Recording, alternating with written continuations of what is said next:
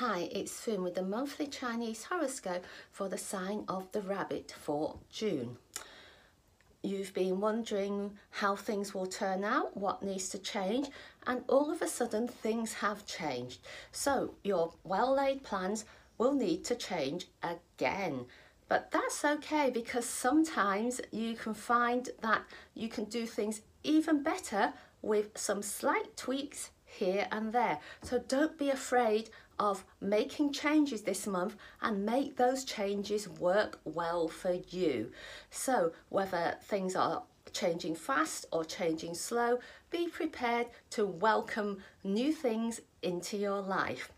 If you're enjoying our horoscopes, consider subscribing and sharing with your friends. Thank you for tuning in to Feng Shui Fun.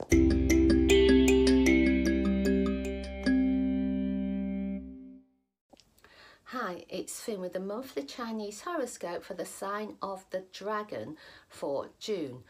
Are you driving yourself hard? Have you got such a lot to do, places to go, people to connect with, that you might wonder how you're going to do it all?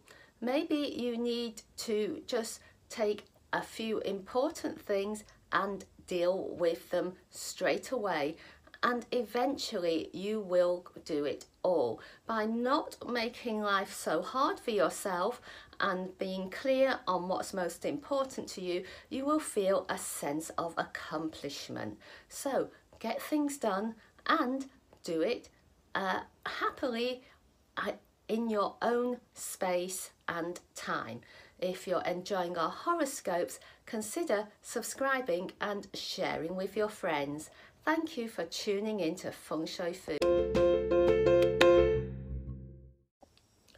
Hi, it's Fun with the monthly Chinese horoscope for the snake for June.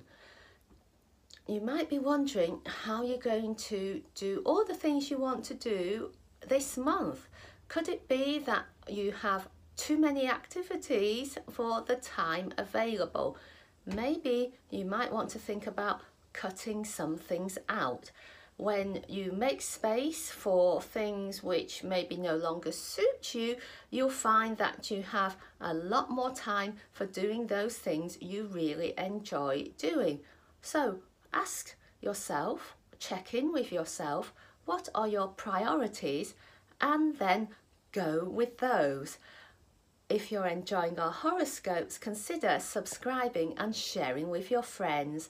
Thank you for tuning in to Feng Shui Fun.